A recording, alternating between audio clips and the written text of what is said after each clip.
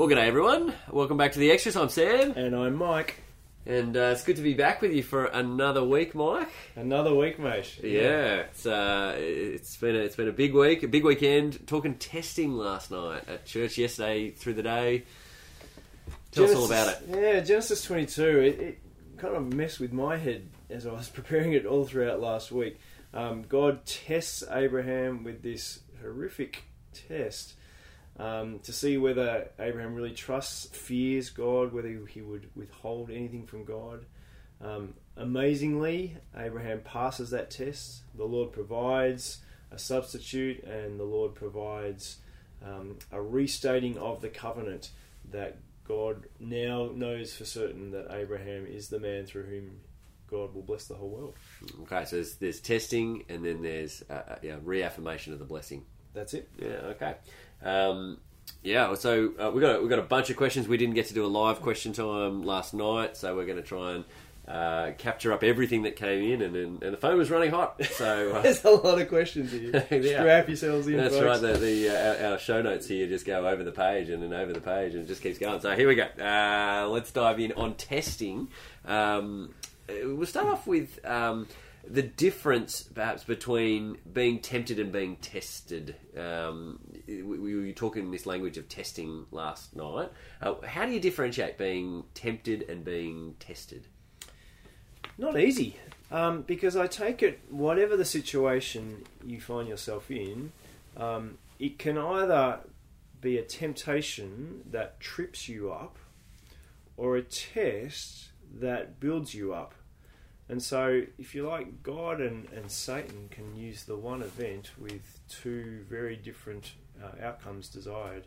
Satan is the tempter who wants to trip us up in our faith and lead us into sin, whereas God, potentially even using exactly the same situation, is actually trying to test us to build us up so that we can grow in faith. Yeah, I mean, that reminds me, last year we were preaching our way through Matthew's Gospel, and Matthew records the temptation of Jesus, doesn't it? Yes. And it talks about the tempter, the devil coming to him, obviously wanting him to fall. He's got a purpose to trip him up. Yep. God obviously has a purpose there to kind of show his son as being the perfect Adam who obeys at every point, and it's the same event, different intention in the one event. Yeah, God intended it for good, even if Satan intended it for evil. Yeah, which is Genesis 50. I mean, that brings in a third will of the humans, Joseph's brothers in Genesis 50 intending it for good, but perhaps doing the devil's bidding at that point. So, yeah, there's just... Yeah, so it's possible to have one event with different intentions from different sides, and that's perhaps the way that we think through our own. So if you're in a situation where you're sinning, how do you think about that? Or, sorry, not where you're sinning, but where there's a possibility. Yeah. How do you kind of work out whether it becomes a temptation or a test? Yeah. And it's obviously the way you respond. So, for example, if I am tempted to sin sexually, for example, perhaps I'm tempted to look at something that's sexually stimulating. At that point, I have a choice. It's kind of a testing moment. Either I'll fall for that temptation and yield to it and sin, and that'll trip me up, or I can ask God to lead me not into temptation, part of the Lord's Prayer. Don't go there, and then that becomes a test that I pass, and that actually builds up spiritual muscle, builds me up in the faith, and builds actually resistance, so that the next time I'm in that situation, again, I'm less likely to be tempted and fall. I'm more likely to stand in obedience, sometimes radical obedience, as we talked about yesterday, and actually grow through that. Yeah, and I mean, and we always have the promise when a temptation comes, no temptation has ceased us except what is common to man, and whenever you're tempted, God will provide a way out so that you can stand up under it. Which is awesome. 1 Corinthians 10, isn't it? Yeah, 1 Corinthians 10. I was just trying to flip there. 13, I think. Yep. What a great promise. First God invites us to pray, lead us not into temptation, which is just a brilliant thing to pray. But that great promise in 1 Corinthians 10 that whatever the temptation, whatever the test, you can get through it with flying colours, because God's not going to give you more than you can handle. and God will provide a way out. Yeah, that's right. And so we want to see those moments as tests, almost as opportunities to honour and obey God. And maybe if you're doing it tough at the moment with a particular sin or temptation that is sort of just looming over your world at the moment, we want to sort of say, actually, it's an opportunity for you to obey God. It might be hard, difficult, not easy, but sometimes I think we fall into the trap of thinking, well, I've got no option here but to sin, and that's actually not the case. Absolutely not. Yeah, you can obey, and God will, as we heard last night, will actually give you everything you need to. The Lord will provide. Will provide for you through the test. And even if that's a way out. Yep. Yeah. Okay. Now, into the particular test that we were focused on in Genesis 22, the test is for Abraham, and it is to sacrifice his son, the child of the promise. Yep. What about how Isaac's feeling about that? Abraham, we heard of his remarkable faith, his trust in God's promise that even if God kills this kid, he'll receive him back from the dead, which is quite remarkable faith. But what about Isaac? That's a pretty tough experience for Isaac to go through. Is he in on the promise? Does he know that God is going to save him or raise him from the dead? Yeah, there's so much we don't know about Isaac. I mean, we just want to psychoanalyze the kid, don't we? You know, like did he have post-traumatic stress after this? Did he ring docs or fax and report his dad? You know, so much we want to know. What were the emotional scars? Did he ever forgive his father? Was he angry with Abraham? We just don't know. Yeah. The story focuses very much on Abraham, and it's his test, and so we don't know exactly what Isaac knew. Of course, Isaac asked the question, "Where's the sacrifice?" Abraham gives him the answer, "The Lord will provide." But how much more did Abraham tell Isaac? Did Isaac know this was a test? Sadly, we don't know, and we'll have to wait till we get to heaven to ask Isaac. I mean, all we do know is that Isaac continues to walk as the child of the promise and continues to walk with God. He is the blessed kid through whom God continues to bless the whole world, and so he's important, but we just don't know what was going on inside his brain. Yeah. Okay. All right. I've got a couple of questions here, Mike, about just God's nature, and particularly one around the angel of the Lord, who's been a bit of a pivotal character in this little story. Huge kind of character in the whole Bible, really. The question is basically, angel of the Lord, is that God or not God?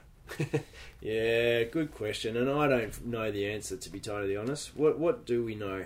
The angel of the Lord appears at pretty important times, both times of judgment, if you think of Sodom and Gomorrah, but also times of salvation or rescue or provision, like in Genesis 22. And he speaks as a messenger of the Lord. That's what angel means, messenger. And sometimes he kind of declares what the Lord says. Sometimes he just kind of speaks almost from himself, but as if it's the words of God. And so it's a bit of a mystery exactly who he is and how he fits in with God. Some people go down the line that the angel of the Lord is actually Jesus, and you can understand how that kind of works, because the angel seems to be both God but separate from God, and we know something of the mystery of the Trinity, that Jesus is God but distinct from God as the second person of the Godhead. And so you can kind of explore, is this Jesus? I'm just not 100% convinced that we've got enough evidence to draw that conclusion that it is Jesus.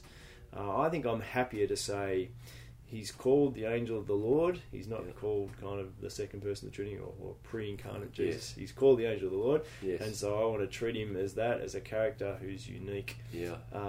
And yet his proximity to God is so close that I can understand why we want to kind of blur the categories a little bit. Yeah, fair enough. That's right. And it is tricky, because sometimes, we were looking at some references to the burning bush. There's a bit in Hosea chapter 12 where it certainly feels like, the angel of the Lord is so close to God that he's almost God. And so you can see that, to have a neat theological system, it's Jesus. Yeah, right. But the scripture doesn't ever quite get that far, and we don't want to say more than what scripture says. Is that And we like neat, like I like neat, I like to wrap up, but the Old Testament and Scripture doesn't always let us go there. Okay. Sticking with God's nature, one of the things you mentioned in your sermon yesterday, Mike, was about when Jesus was sacrificed, there was a sense in which he trusted God. Now, questions come in: how can Jesus trust God if they're both God? Yeah. Takes us into the very nature of the Trinity, doesn't it? That there is one God, three persons. There's God the Father, God the Son, and God the Spirit. All equally God. Jesus is fully God. The Holy Spirit is fully God. Completely equal, and yet there is an order within the Trinity. Now, how equality and order fits together, we find that hard, but actually it's a really important aspect of the Trinity. And so God the Father sends the Son, Jesus. And Jesus the Son always does the will of the Father. And so in doing the will of the Father, Jesus has to trust the Father. And you see this most clearly in the Garden of Gethsemane, where Jesus, having his whole life's purpose to go to the cross, having resolutely set his sights to Jerusalem, gets to the night before the cross and almost seems to balk, which is extraordinary, isn't it? And so he asks the Father, is there any other way? Seeing the enormity of the task that's ahead of him, of carrying the sins of the world on his shoulders. Is there another way? And God says, no. And Jesus at that point, I guess, has a choice. Does he trust his Father or not? And of course, he trusts God and goes to the cross, and we are saved as a result. And so, equality in the Godhead. Jesus is God, God the Father is God, God the Holy Spirit is God, and yet there's an order by which the Father sends the Son, and the Son trusts and obeys the Father. Yeah, nice. Yeah, so if you want to go read that story, you can chase it up in Luke 22. Is it in? It's in Matthew's Gospel as well. I'm sure it is. Yeah, I'm sure it is. That Garden of Gethsemane on the Mount of Olives. You'll if you want to go and read that account of Jesus trusting his Father. Okay. We'll push on. Probably the big question that came in from yesterday, Mike, I've got it in 6 or 7 different ways, was all around what seems to be the conditional nature of this blessing that is stated here. Let me give you a couple of the versions of this question. Aren't the promises in Genesis 12 unconditional? So why did they become conditional on Abraham's obedience in chapter 2? Or it sounded like you said that because Abraham passed the test, then we are blessed. Wasn't the promise for blessing unconditional and therefore not reliant on Abraham passing the test with Isaac? I can read that out seven other different ways, but that's the nature of the question that's coming in, and it's the part of this text that we're wrestling with. So, fair. How do we think about this? Okay, let's think about what we know. Genesis 12, God promises to Abraham that I'm going to bless you and bless the world through you. And in a sense, Abraham is not required to do anything. Okay, although he is told to go, isn't he? Which he does. Genesis 15, those promises are turned into a covenant. God cuts the covenant. God walks through the animals, symbolising the fact that God is going to keep this covenant unto death. If this covenant doesn't work, God is holding himself to blame. And we made the point back there, it's a unilateral covenant, that is one party is going to keep the whole thing, rather than a bilateral covenant where everyone's got their part to play. It's just God down the centre of the animals. Abraham's just watching. He doesn't have to go down. Yeah. The covenant's restated in chapter 17 with the sign of the covenant that Abraham has to have, which is the sign of circumcision. And then you get to Genesis 22 with this whole test, and in light of the fact that Abraham passes the test, God says, he swears by himself, that because Abraham did not withhold his son, God will surely bless and bless the world through him, because Abraham obeyed. And so, what is it? Is it God's going to do it no matter what? Or is it God only does it conditionally if Abraham has obeyed? And it's tricky. It's tricky. And perhaps within Genesis itself, we can't work it all out. But I think in light of all of Scripture, the complete revelation of God, we can work these things out. And so, blessing, covenant, promises, it all initiates with God. It all initiated with God. He's the one that makes the first move. He takes the first step. It originates with God. Okay, and God does all the hard work. Ultimately, in providing the Lord Jesus, the Lord provides. All right, and God gives these blessings in a sense unconditionally, in that He's done it all, and He just calls us to respond. Now, is that respond conditional?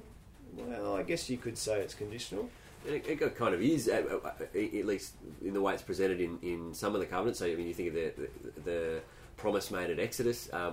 God says, if you obey me, Exodus 19:5, if you obey me and keep my covenant, you will be for me a holy people, a royal priesthood, a kingdom of priests, people belonging to God. Interestingly, though, that he's already made them that. He's already saved them, already done the Exodus. They're actually already that. And God says, if you obey, you'll be this. But they've already become that. Yeah. Deuteronomy's the same. Deuteronomy 28. It's a common pattern at covenant moments where God's actually already done the hard work of salvation, and then says, now if you obey me... Yeah. 2 Samuel 7, a bit similar, isn't it? With God's going to establish an eternal kingdom, eternal house through David. God's done all the hard work. He's made it kind of happen, but Solomon still has to kind of continue. And so, I think it's really important to realise that God does all the hard work, but He does call for a response. Now the question is, how does that response fit in with God having already done the hard work?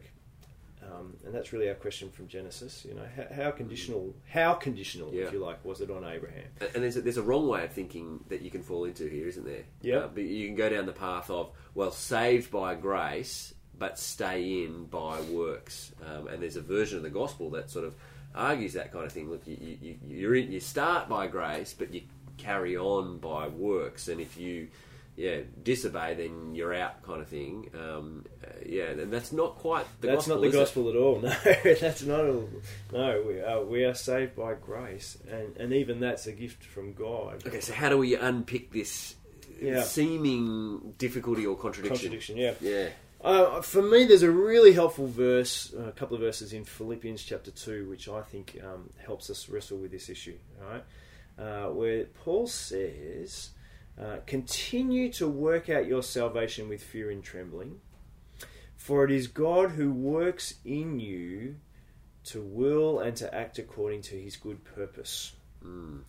So, Christians are to continue in faith, continue to work out their salvation with fear and trembling. Now, you could say that's kind of a condition, couldn't you? We're saved by grace. Jesus died for us. God's done all the hard work. He initiated. But you need to continue. God puts the requirement on us. Continue. Okay, there's a condition. However, we are to do that in light of the fact that, verse 13 of Philippians 2, God works in you. And so we're to work out our salvation knowing that God works salvation in us. In other words, God is going to continue to provide, even to the point of providing what we have to do, i.e. work out our salvation, so that we can meet, if you like, the conditions of the covenant. And maybe that's how Abraham pulled it off in Genesis 22. I mean, we're not told this in Genesis 22, but again, if we kind of read big picture, how in the world did Abraham get to a point where he could bind his own son and be prepared to sacrifice him? Was it that God was already working in him? Yeah.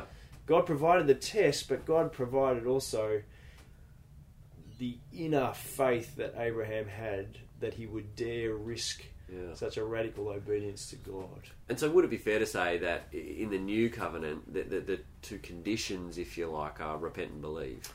And in both of them, God meets it. Absolutely. Ephesians 2, verses 8 and 9. You're saved by faith, you're trusting God, but this faith, it's not gift of yourselves, it's the gift of God, not by works. So that God gives you the faith, and then actually Philippians 2, God also gives you the repentance and the ability to keep going and putting sin to death, because it's God who works in you to will and to act according to his good purpose. So he puts the condition out, but then actually graciously gives you everything that you need to meet it.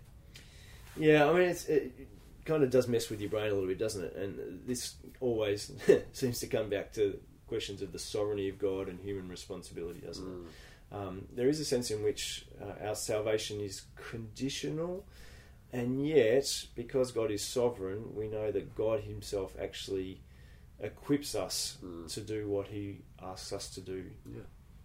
Which is a great blessing, because on ourselves, we probably wouldn't. We wouldn't. Yeah, and that's the nature of the grace of God. He knows that we're not up to the task, and that's the whole message of the gospel, isn't it? Yep. We can't keep his law, we can't obey him, and yet he gives us everything that we need in order to meet the righteous requirements of the law in us. So we made the point from Genesis 22 that really Genesis 22 is our story, because our blessing was really on a knife's edge, was a little phrase I used yesterday. That if Abraham didn't pass the test, we wouldn't be blessed. Now, that's right. But on the other hand, of course, God knew the outcome. Yeah. Of course, God knew what he was doing. Of course, God knew. Now, that doesn't mean it wasn't a real test for Abraham. It was. And yet, God knows the beginning from the end. He's the Alpha and the Omega. He knew what was going to happen. And so, in that sense, it was never in doubt. Okay. All right. All right, a couple to go. We'll try and move a little quicker here. A couple of questions about Ishmael. Isaac is called your only son, but we just last week we're talking about Ishmael. What's happened to him? Are we supposed to forget about him? Yeah, fascinating, isn't it? That God calls Isaac the one and only son. Now, God hasn't got a bad memory. He doesn't forget like I do. You forget your sons? Anyway. Moving right on. That's right. Within the narrative of Genesis 22, God's making the point that that Isaac is the son in view, and that Isaac is the son of the promise. And so, from the promise point of view, from the covenant point of view, Isaac is the only son that actually matters. Now, that sounds a bit harsh to poor old Ishmael, but of course, God provides very graciously for Ishmael in the wilderness, and his tribes go on, and he's blessed, and we're going to see Ishmael come up again in Genesis 25. So God hasn't completely forgotten about him. He's been very gracious to him, and yet Isaac is the focus. And so God says he's the only son that really kind of matters at this time. It's a little bit in that the son language is often caught up with heir language and inheritance language, isn't it? Absolutely. And it's going to be Isaac who inherits the blessing, the promise, not Ishmael, and that's been pretty clearly stated already, hasn't it? So from that perspective, he's really the only game in town, Isaac, because he is the inheritor of the blessing. Yes, absolutely. Okay. All right, a couple of questions around the allusions to the cross in this. Really helpful things brought out for us yesterday in terms of the similarities and also some of the differences around kind of the sacrifice of Isaac and the sacrifice of Jesus. One that a couple of people texted in about was there seems to be a mention in verse 4 of Genesis chapter 22 that this sort of happens on the third day.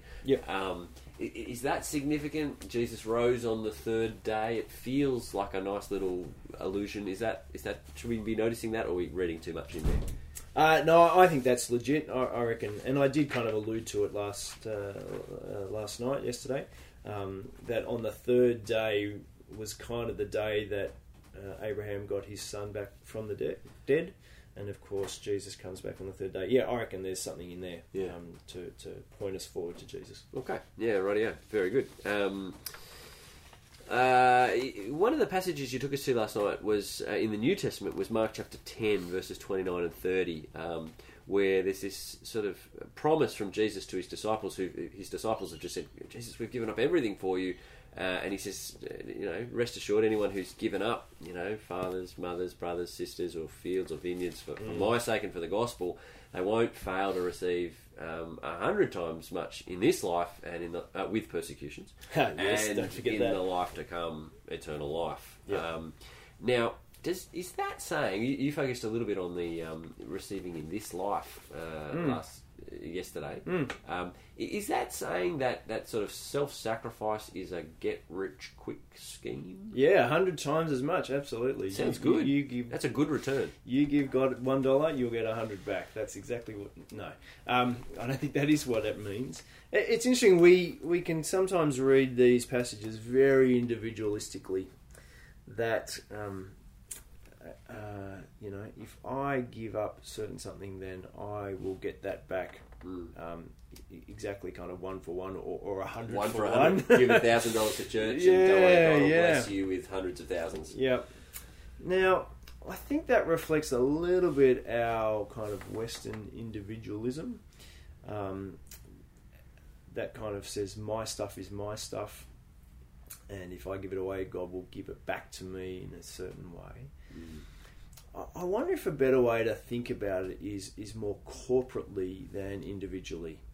When you become a Christian, you become part of God's family, the body of Christ, the church, and we are brothers and sisters in Christ, and we're supposed to do life together, and we're supposed to be generous, and we're supposed to be hospitable and sharing and all those kind of great things. You get lovely pictures of that in Acts, in the early church, Acts chapter 2, where they kind of sold everything, had everything in common, no one was in need. I mean, that's a beautiful picture of how you can kind of give stuff away and yet still get so much back. Yeah.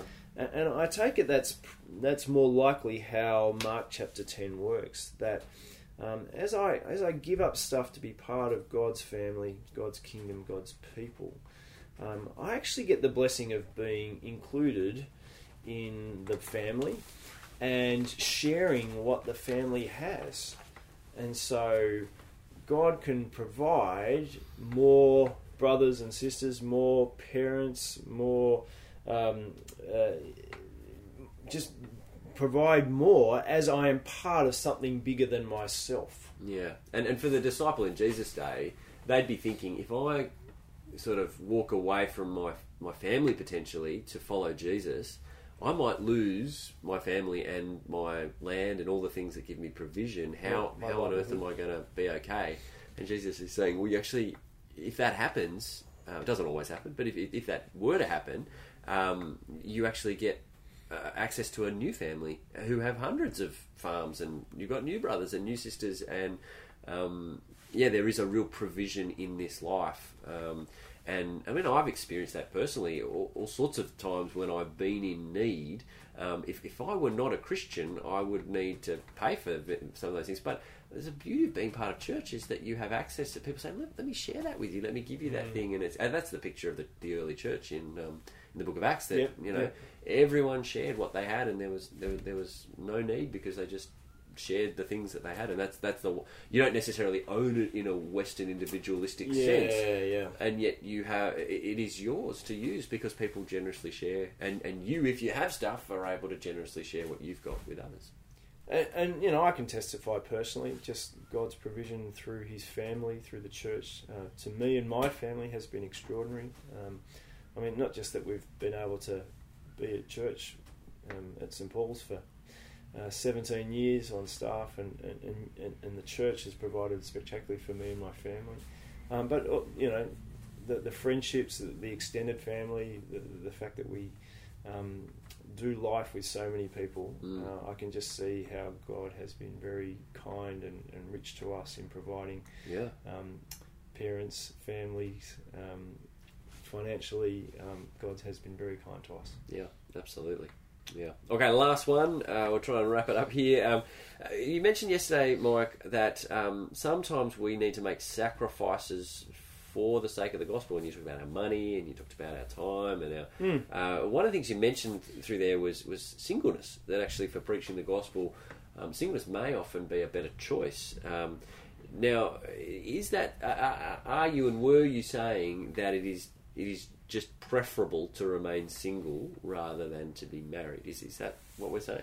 Yeah, so I had 1 Corinthians 7 in mind, where the Apostle Paul says that in some situations, in some circumstances, it is better to remain single so that you can be undivided in your efforts to preach the gospel. And so in that sense, yes, singleness is better. However, 1 Corinthians has another better. For Paul also says it may be better not to be single, but actually to be married if that's going to help you with your godliness and your sexual purity. And so the tension of 1 Corinthians 7 is there are two betters. Yeah. Now that doesn't work with us logically, does it? How can you have two betters? But yet there's different circumstances which will dictate which is better. And so yes, for some, singleness will be better for the sake of the gospel. And we want to acknowledge that if someone chooses that is kind of risky, radical obedience. Like there is a real cost, a sacrifice to that, because you do miss out on something that is good. But for other people, what will be better is actually to be married. That's actually going to be better for you and even for the church and even for the cause of the gospel if we remain sexually pure. So we need to hear both of those better. So it's 1 Corinthians 7 verse 9, it's better to marry than to burn with passion. And 1 Corinthians 7 verse 38, he who does not marry her does better. So we need to hear both of those. Yep. And sometimes what can happen when you've got only one of those is that we fall in the trap of just having half the picture. And so and often you get these little swings back and forward. Marriage, and everyone should get married, and that's the Christian godly thing to do. Yep. That's only half the story. Absolutely. What happens then is people go, you've got an idol of marriage. No, 1 Corinthians 7 says it's better to be single, and you go, single for the gospel. And and what can happen is we flip-flop between these two positions, just only hearing half the text both times. Whereas both are presented as better from a different point of view. Absolutely. And so for each individual, we need to think through what are the issues in my life. We need to seek counsel and wisdom on that.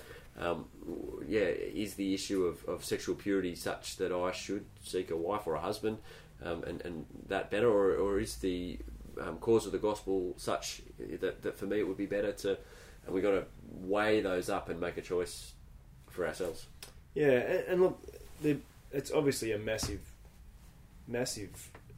issue for us, particularly kind of at night church, I guess, for people in that kind of age of kind of making this decision. Yeah. And it is a hard decision to make, and Yes. it does require wisdom, and it does require counsel. Yes. And if you're someone who's just kind of wrestling with this issue for yourself personally, we'd love to talk to you. Yeah. And it'd be good for you to seek out an older, wiser Christian that you trust, Yes. who can help you with this decision, because it's a big one. That's right. And you don't just want to roll into either of those. You don't just want to get married because everyone's getting married and No. it's the done thing. That's a dumb reason to get married. Yes. Nor do you want to think that marriage is always bad and everyone who gets married is wrong because they haven't heard that singleness is better for the gospel. Well, we want to make genuine, radical discipleship decisions, that our marriages would be for the cause of the gospel and for the good of others, and our singleness would be for the cause of the gospel and the good of others. And in both situations, we'd be trying to be pure and godly with our sexuality. Amen. Well said. Good. We'll leave it there for today. And the questions, very quickly, Mike, it's our last time in Genesis this coming Sunday night. Yeah. It's been brilliant. So good to get into this little story of Abraham. Where are we finishing up? Where does the story leave us? Yeah, so Genesis 23, 24, 25. So we're doing a really big chunk. Yeah. But it's also Baptism Sunday.